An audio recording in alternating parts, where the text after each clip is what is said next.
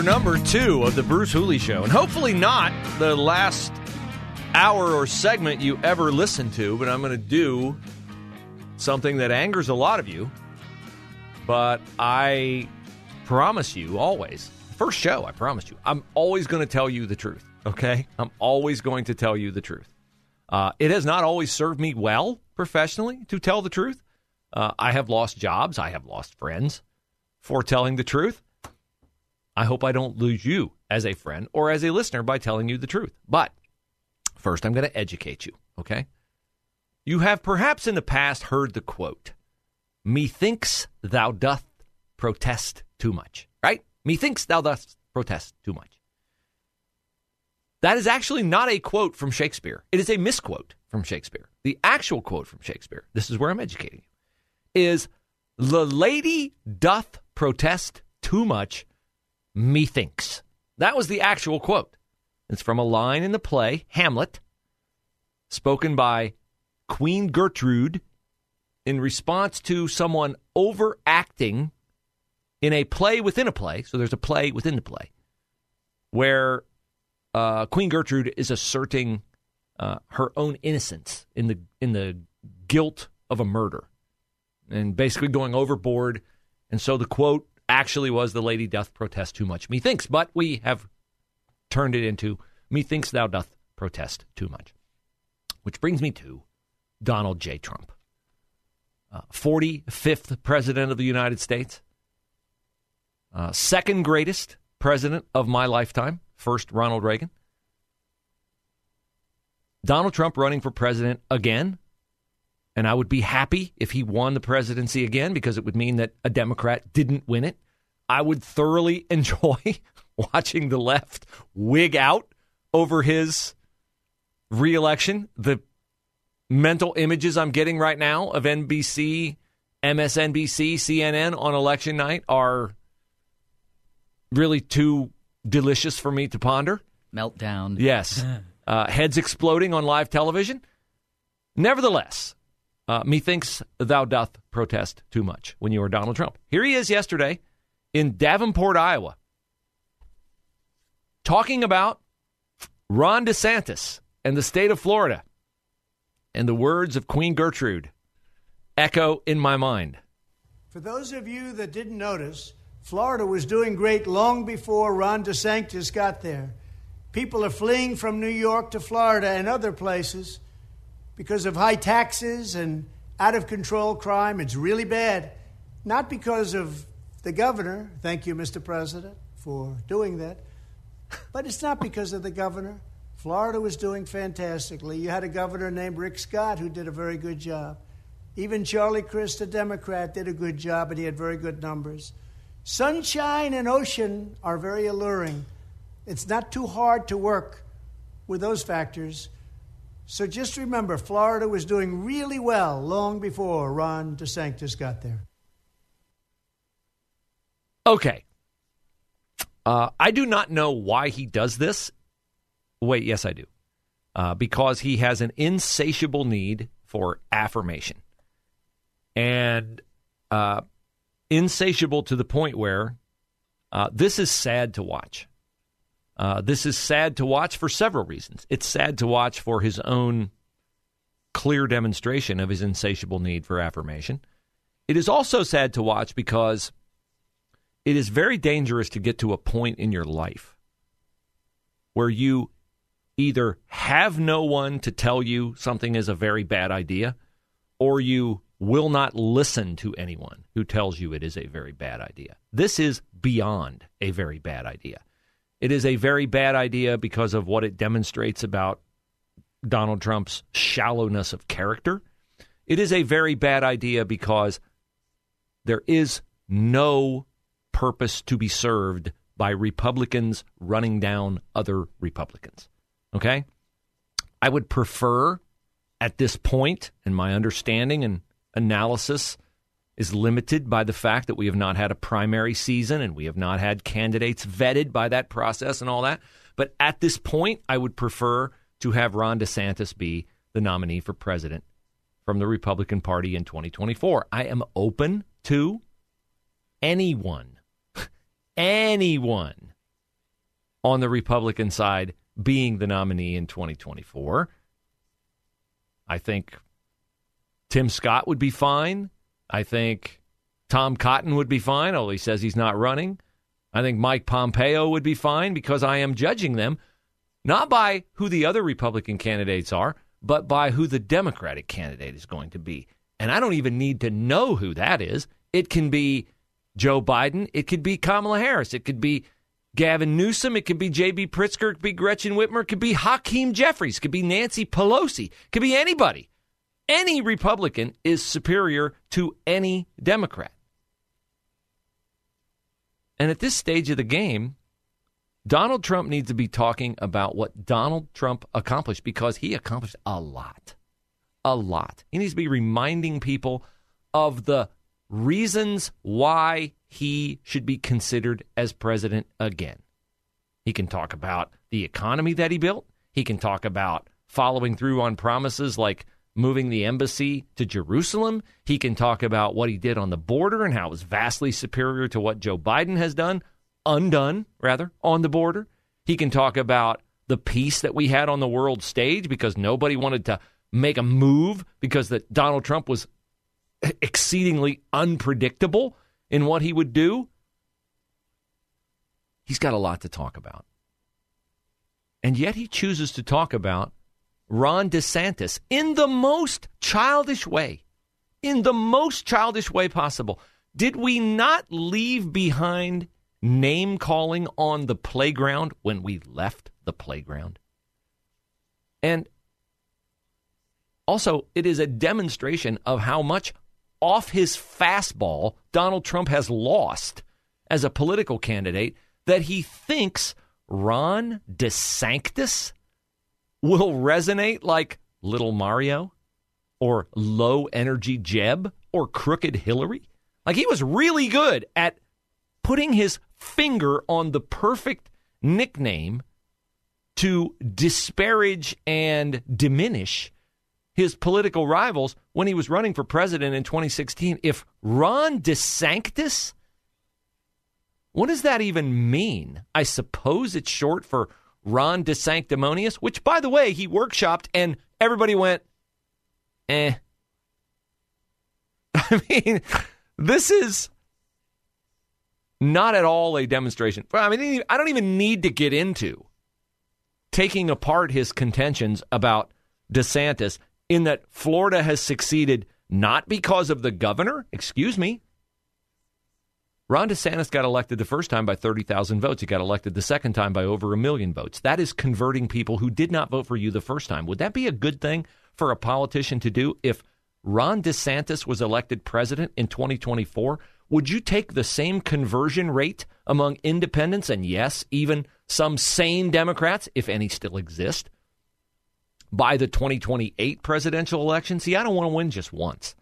I want to win twice, and I want to crush every stupid, indefensible, unworkable, proven, illogical policy of the Democrats. I want them exorcised from our society. In 2032, when we get ready to vote for president again, I want Ron DeSantis or whoever has been elected president twice in a row as a Republican to look back on the previous 8 years and go, do you remember when we thought it was a good idea to defund police? Do you remember when we thought it was a good idea to let any terrorist who wanted to walk across our southern border, to flood our country with fentanyl? Do you remember when we thought it was a good idea to advocate for women's health care and reproductive rights to the point that we would dismember and murder a child after it survived an abortion? Do you remember those days when we were that crazy, that stupid, and that evil?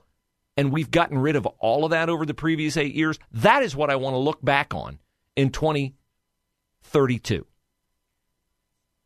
I don't want to go back in time to a point where the election of a president in 2024 is deemed to be some kind of grand scheme of Vladimir Putin because he somehow figured out the algorithm on Facebook or Meta or social media. I would like the United States of America to actually grow closer to being the United States of America. And I firmly believe that if we get a president who doesn't just talk about unity, but enacts policies that everybody goes, you know what? These are a lot better than what we did before. A lot better than what we did before. I know my worst inclinations are to vote for ideology and feelings. But boy, I don't know. Things are sure pretty good now that this guy's gotten elected. That is what I hope for. And I hope Trump could do that. But he cannot take the focus off himself. He cannot do it. He will not do it.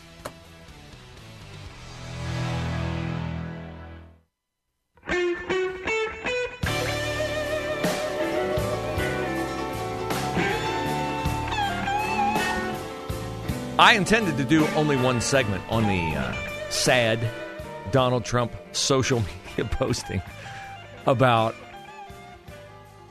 Ron DeSantis and the state of Florida and the fact that, things are good in Florida, but not because of the governor. Because, why? Sunshine and ocean, Donald Trump said. Sunshine and ocean. And by the way, Charlie Crist was a really good governor of Florida, in case you forgot that. Charlie Crist, the guy who Ron DeSantis beat like a rented mule in the last election. To refresh your memory, here is the Donald Trump posting. Under the Twitter heading Trump War Room, an approved blue checkmark site. So this is what scares me about those of you who are undyingly behind Donald Trump's candidacy. I'm behind it if he emerges from the primary. Don't get me wrong. I will vote for him. But be clear, he will not win. He cannot win. And one of the reasons why he cannot win is because of this very attitude that he voices here. For those of you that didn't notice, Florida was doing great long before Ron DeSantis got there. People are fleeing from New York to Florida and other places because of high taxes and out-of-control crime. It's really bad. Not because of the governor. Thank you, Mr. President, for doing that. But it's not because of the governor. Florida was doing fantastically. You had a governor named Rick Scott who did a very good job. Even Charlie Crist, a Democrat, did a good job, and he had very good numbers. Sunshine and ocean are very alluring. It's not too hard to work with those factors. So just remember, Florida was doing really well long before Ron DeSantis got there.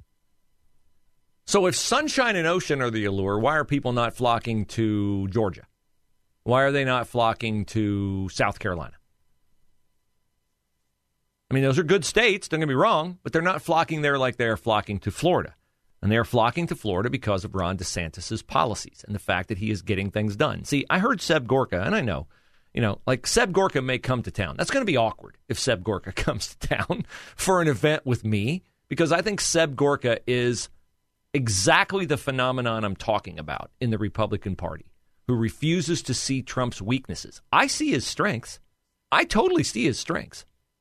His policies are his strengths, but his weaknesses are manifold. You have to be able to appeal to independents and the, 3 or 4 sane Democrats who realize that aborting children after they're born, after they survive an abortion, is evil, who realize that cutting the body parts off healthy young girls and healthy young boys is evil. You have to be able to appeal to those people. Trump can't. Trump can't because he's too busy making the case for Trump, making the case that sunshine and ocean are the allures in Florida. That's just so ridiculous. Florida is attractive to people because it has no state income tax, because Ron DeSantis has enacted policies and has figured out a way to use power, which brings me back to Gorka. Gorka said one time, I heard him, DeSantis is a politician. Yeah, he is. He's a really good one. He's a really good one, okay? There was a time where Donald Trump was the perfect candidate, and he had an opportunity to get a lot of things done and run on those accomplishments to get reelected. Instead, He didn't run enough on his accomplishments. He responded too much to things that didn't matter in his reelection campaign. He got distracted. Ron DeSantis will not get distracted. And there's a lot of woke idiots in the media now trying to distract Ron DeSantis. He handles them expertly. Why? Because he is an effective politician. He's an effective politician. It's really Donald Trump's position that he wants to talk about Charlie Crist being as effective as a governor as Ron DeSantis? See, Donald Trump cannot share the spotlight with anyone. He cannot. What's the relationship right now between Donald Trump and Mike Pence? It's non-existent. It's non-existent. Is it a flattering character quality that everyone, virtually everyone, who ends up close to you ends up estranged from you? Will Jared Kushner and Ivanka Trump be part of the next Trump administration? They certainly don't seem like it. When the man's own family is not willing to go all in on his reelection, do you see them out there on the campaign trail with him? No, you don't. That's a problem. That is a problem. I find Donald Trump to be a very sad case in that, first and foremost, he said before, he's not going to come to faith because what do I need to be forgiven for? Oh, man. Where do I begin with that? And I don't mean to imply that he has more to be forgiven for than I do. He doesn't. We all have ample things to be forgiven for. But this pettiness, I'm actually surprised people have responded on social media the way they have. Mark says, stop backing this clown. He isn't a Republican and never was one.